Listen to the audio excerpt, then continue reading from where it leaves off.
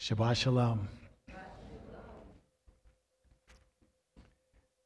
So we are in the letters of John, working through his letters to the church.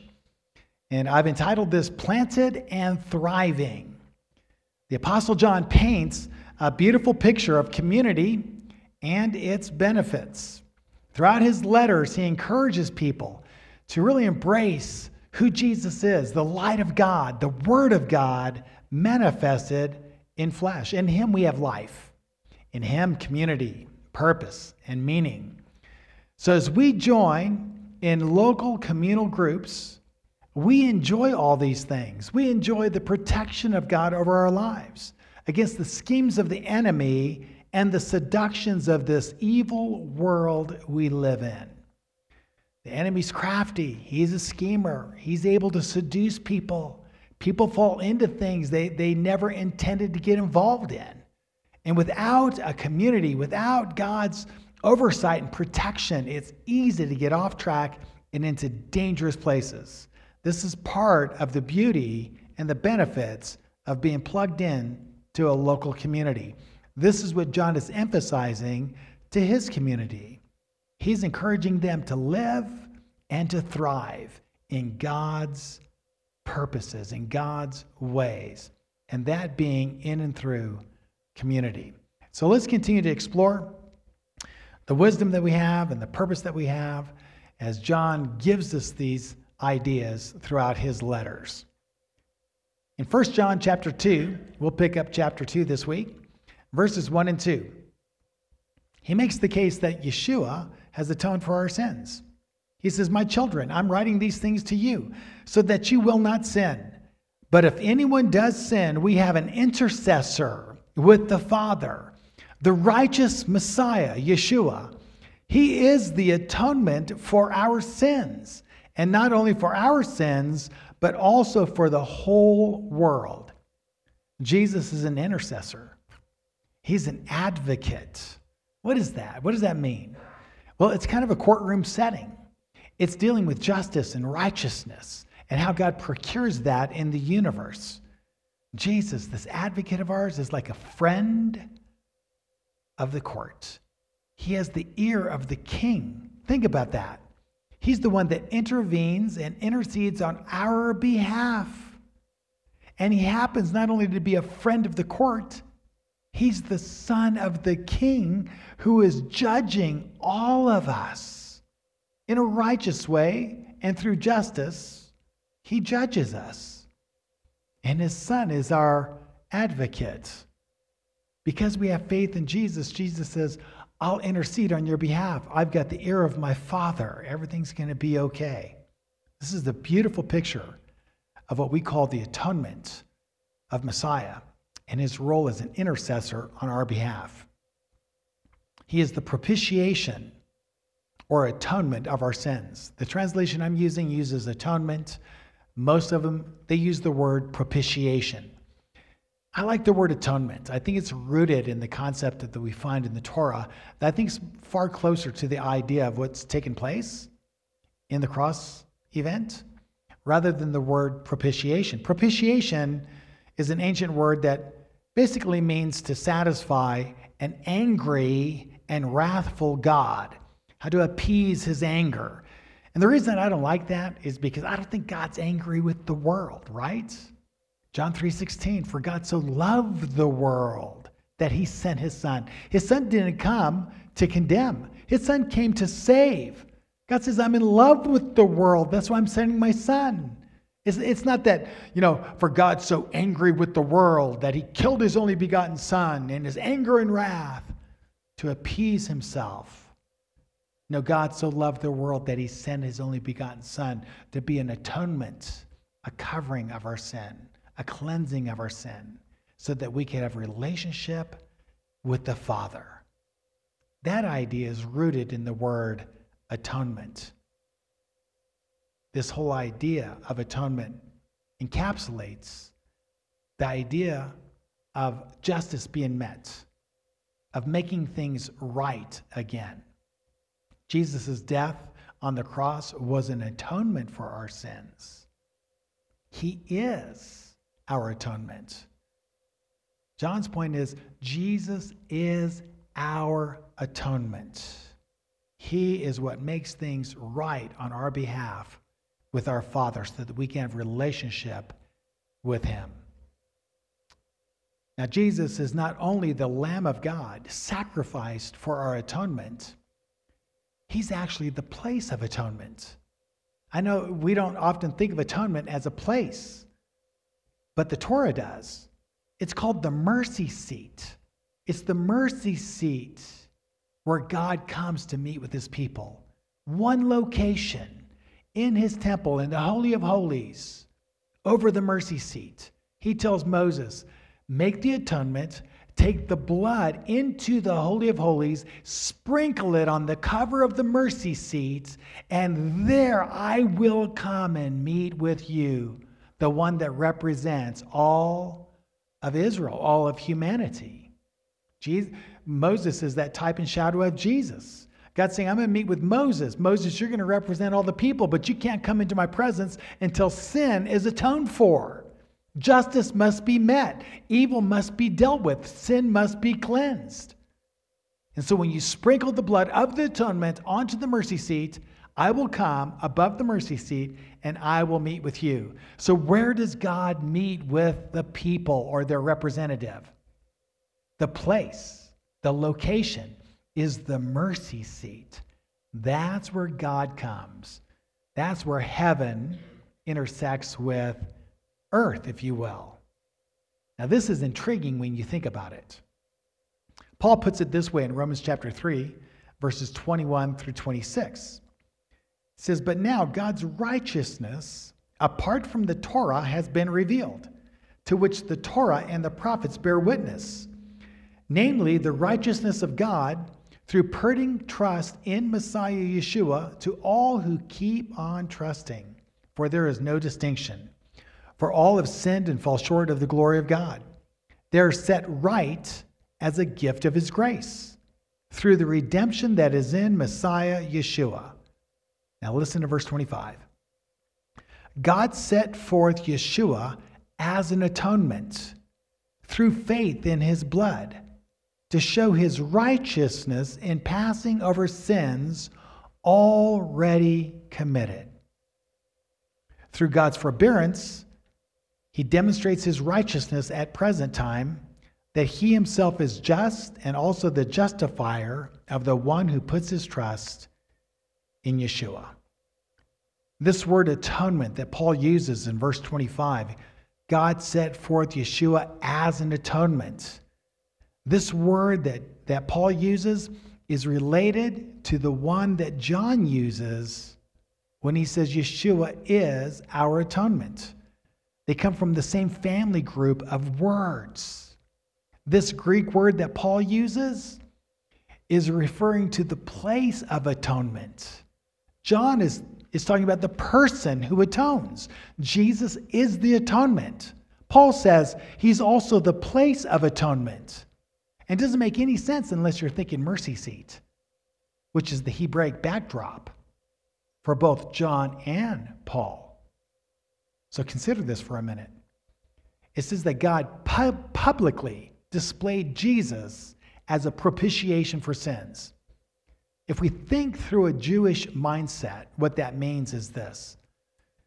Jesus is that public, visible mercy seat, sprinkled with his own blood as he makes an atonement on behalf of the people. And he's not only the atonement, he's the place, he's the mercy seat, which tells us God only meets with mankind in and through that place being the broken body of his son, Jesus Christ. God only meets with humanity through his son. God is holy. We are a broken, unholy race, if you think about that. There's no interaction. We can't even approach God except on his terms. And he says you have to come through a blood atonement. And that blood atonement was offered up by my son. And his body is the mercy seat. His body is the dwelling place in which I come and meet all of humanity. In and only through Jesus, the Messiah. That's why Jesus said, I'm the way, the truth, and the life. No one comes to the Father except through me. All of redemption happens in and through the mercy seat, in and through the person of Jesus Christ. And this is the point that both John and Paul is making. Back in John chapter 2, verse 3, he shifts gears. He answers this question that we all wrestle with from time to time. How do we really know that we really know God, right? You ever think about that? Are there times in your life where you say, do I really know God? You know? Or is this just a faith deal? Is there anything that vindicates my idea that I know God? Verse 3, John says, now we know that we have come to know him. How do we know that we've come to know him? If we keep his commandments. Commandments. Think about that. The two big ones are love God, love your neighbor. That's pretty simple. Very general too. Doesn't tell us much, right? What does it mean to love God and love your neighbor? Well, the 10 Commandments are the foundations of those two laws. They give us a context of what it means to love God, what it means to love our neighbor. The first 4 of the 10 Commandments are foundational to what it means to love God. When you say, I love God, it should be reflected in you walking in and out these commandments. We don't get a defined love. You can say you love God, but the evidence of loving God is the first 4. Think about this for a minute. God says, number 1, love me and me alone. I'm the true and living God. I'm the most high God. There's a lot of gods out there, but you're to love me and me alone. Put no other God before me. So fidelity to God and God alone. Number 2, no idolatry. No pagan mixtures. You can't take pagan forms of worship and pagan days and repackage those and offer those up to me. It's idolatry. Commandment number 2, no idolatry. Number 3, you cannot bear my name in vain. If you claim my name and claim that you love me, you have to live a commensurate lifestyle related to who I am. God's not after lip service. It's not just a confession of faith. It's a way of life. And that vindicates in our hearts that, yes, we do know God. Number 4, remember to observe the Sabbath as the weekly day of liberation, rest, and corporate worship. It's a memorial to God as creator, redeemer, and sanctifier. We keep this day because it declares who he is and who we are. That we have a relationship with the creator, redeemer, and the one that sanctifies us. It's the day that Jesus went to church on. I mean, I just think that says it all. I was asked one time, why do you go to church on Saturday? My friend thought that was odd. I said, that's the day that Jesus went to church on. Everyone scratches their head because they misunderstand what a synagogue was. A synagogue was where believers met, right? So kind of the Christian vernacular of how to communicate the concept of synagogue is church. And once you understand that, you realize, oh yeah, that's the day that Jesus kept. That's the day that he went to church on every week, all of his life. So of course we're going to keep that day. The last 6, well, they're foundational to what it means to love your neighbor. It's kicked off with the 5th commandment, honor your father and your mother. What does that tell us? It tells us that family is sacred. The family unit is holy. It's the design of God. We don't get to redefine it. Once you begin to redefine that, the whole thing begins to crumble. Yeah, this whole idea that we're supposed to honor mother and father is to say that we're to honor that marriage which created us, the unit that we call the family. The family's sacred. Don't let anyone pervert that. Take a stand for the family. Stand up for the family. Safeguard the family. Show honor to your mother and your father. You have no idea what you've put them through. They are worthy of honor. Not just because of who they are, but because of what they represent. The next one, you shall not murder. That tells us that human life is sacred. I'm so grateful for the recent ruling of the Supreme Court. It begins to stir that up once again, pushes it back to the states. We get to address that all over again. We get to continue to take the stand that says, no, we are not brute beasts, the result of some, irrational, atheistic evolution. No. We're made in the image of God. We are God imagers. We are sacred. We are not animals. We're sacred, made in the image of our Father, both male and female. Life is sacred. From conception to natural death, we're to safeguard that and to hold it sacred. You shall not commit adultery. Again, marriage is sacred. Safeguard it, nurture it. The grass is always greener where you water it. Water your marriage. Build up your spouse. Invest in your marriage. It's holy. It's sacred. You shall not steal. Private property is sacred. Doesn't matter what the Marxists say. It's sacred. It's part of the American dream that everyone could have some of their own dirt. And all of that now is basically lost because the nation's so wayward, has so many problems. The judgment of God is all over it. And it's very, very sad that we've lost our moorings and our perspectives when it comes to these basic issues that are tied into the Ten Commandments. Yeah, you shall not steal. That implies that you can own things, right? If I don't own it, you can't steal it. The only way you can steal carries the idea that people can possess things, and they do. That is a God-given right, and private property is sacred. No trespassing. We see those signs all the time. I grew up in a family, we'd go out hunting, small game, and we swore up and down the pheasants could read.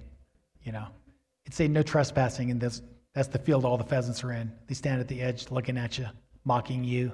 Yeah, no trespassing. What does that mean? That means someone owns that land. It's not your land. You cannot trespass on it. Yeah, this is rooted in the Ten Commandments. It's embedded really in our Declaration of Independence. Do you know there's nothing more sacred in terms of property than your body? Your body is the most sacred private property in existence. Our bodies have been given to us by God. They're ours. We're to govern them by the leading of the Holy Spirit. Yeah. I want to tell our government, no trespassing. Amen. I want to tell big government, you're supposed to legislate the laws of nature, and nature's God.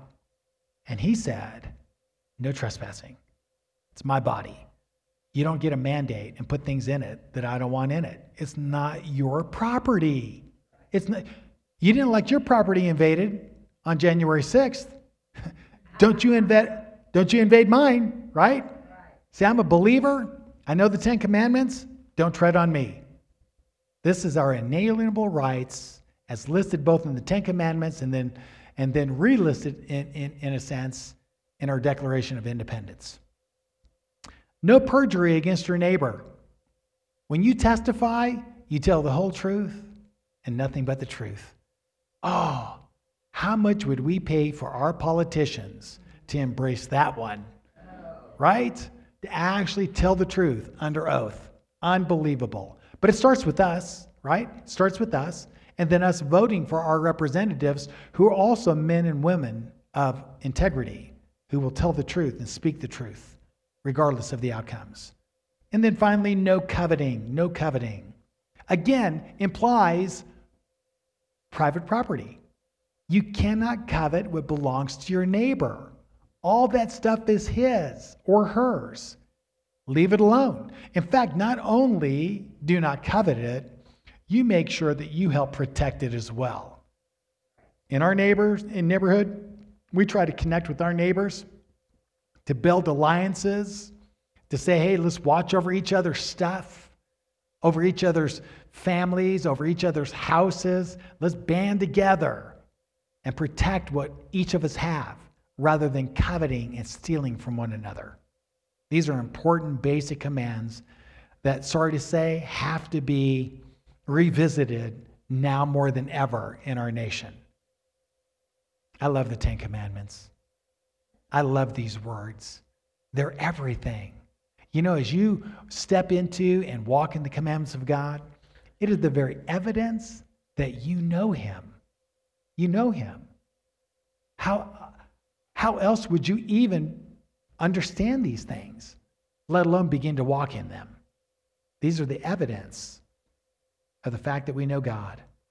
The one who says, I've come to know him and does not keep his commandments is a liar, and the truth is not in him. I could say a lot about that, but I don't need to, because I think the simplicity of this is enough. The one who says, I've come to know him and does not keep his commandments is a liar, and the truth is not in him. It doesn't matter what we say with our lips. It's how we live our lives. And if your life isn't lined up with the truth, it's because there's no light in you. When I say you, not you, the world around us. You guys know the Lord. Our nation's lost, though, and needs the Lord. 1 John 2, 5 through 6. But whoever keeps his word, in him the love of God is truly made perfect. We know that we are in him by this. Whoever claims to abide in him must walk just as he walked. Jesus is our Lord. This is why we follow him. This is why we look to him and his life as a model for how we live our lives. I'm so excited about this. This drives me day in and day out. Think about that. Because we follow Jesus, we keep and observe the commandments of God as a way of life, which pits us against the world that we're living in. It solicits persecution, misunderstanding, and persecution. But Jesus said, if you want to follow me, pick up your cross and follow me. We follow the Lord. This is why we go to church on the same day that he went to church his whole life. This is why we keep our Father's holy days just as Jesus did. This is why we keep the same dietary laws just as Jesus did. Our bodies are important. We need to safeguard them, respect them. Eat in a way that glorifies God. We love our neighbors. We reach out to our neighbors. We learn to be good neighbors. That's what Jesus instructed us to do. You know, I have this neighbor I just met.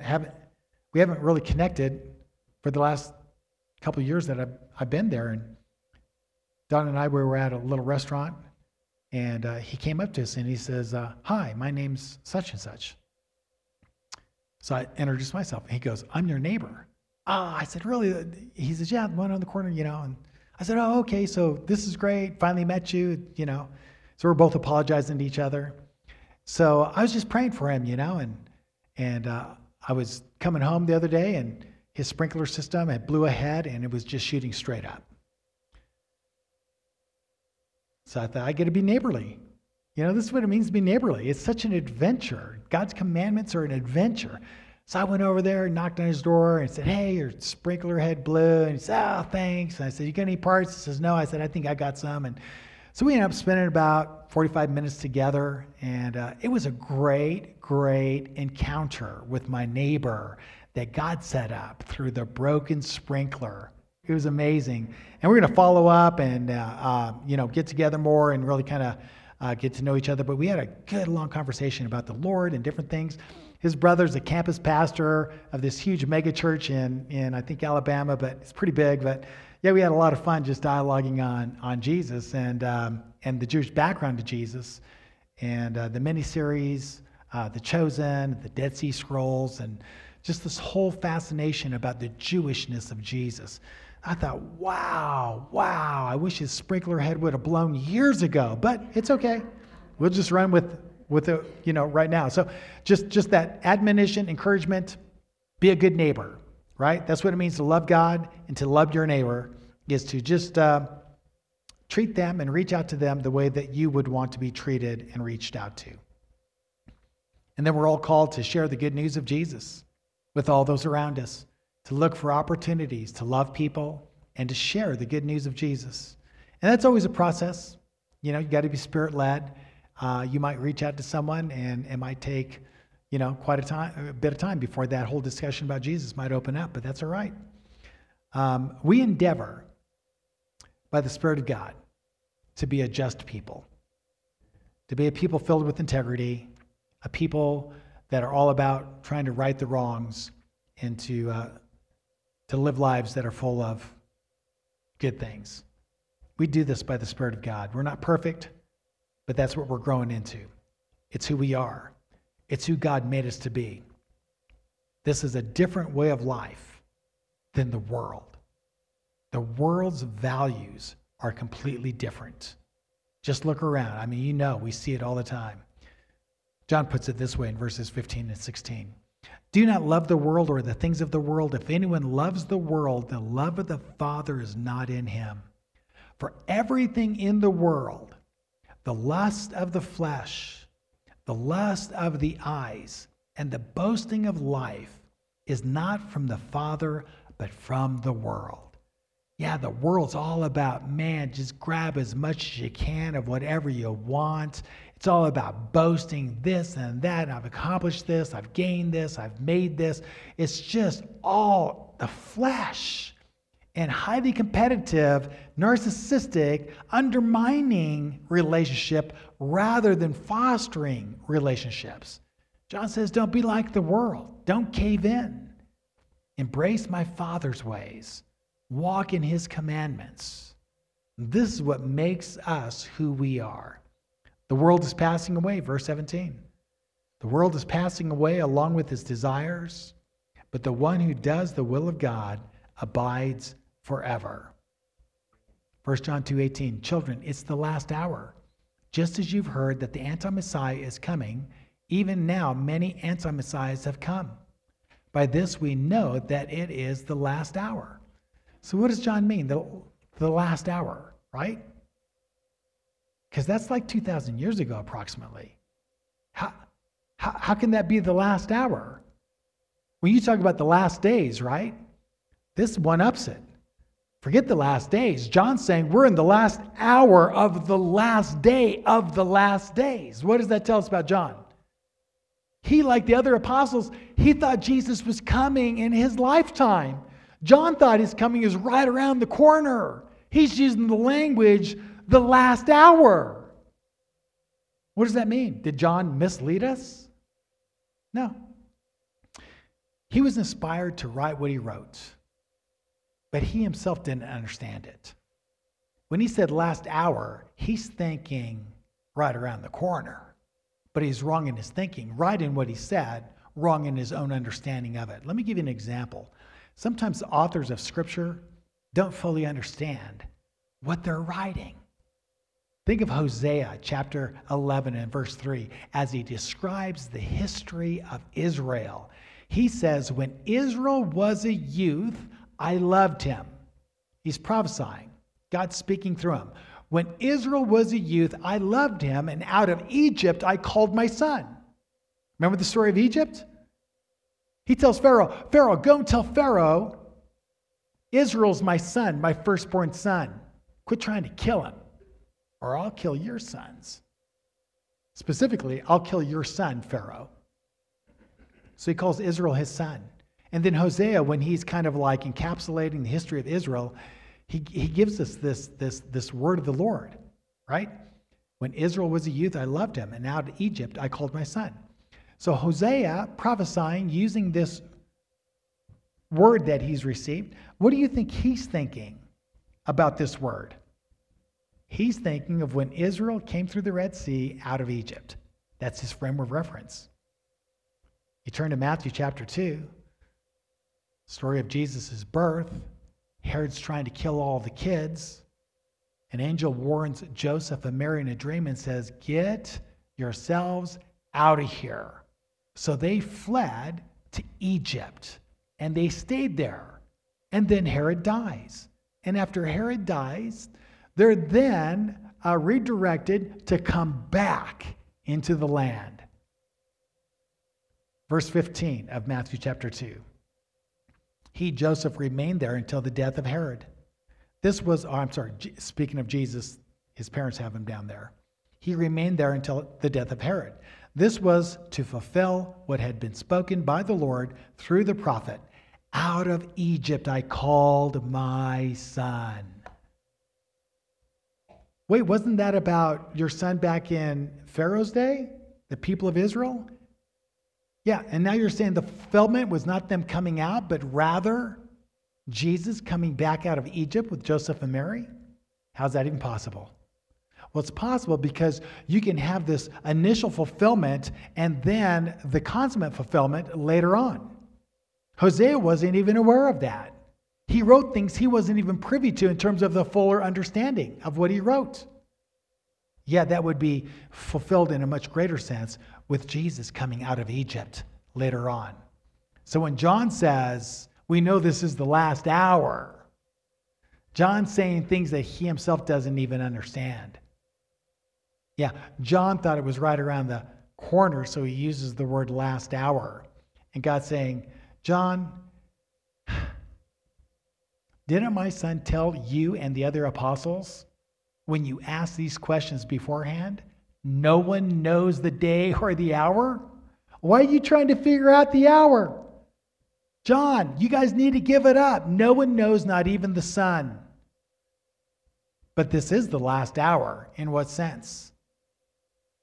Well, when you look at the creation of the cosmos nearly 14 billion years ago, this last couple thousand years until the return of Jesus is nothing but an hour in the Father's way of understanding time.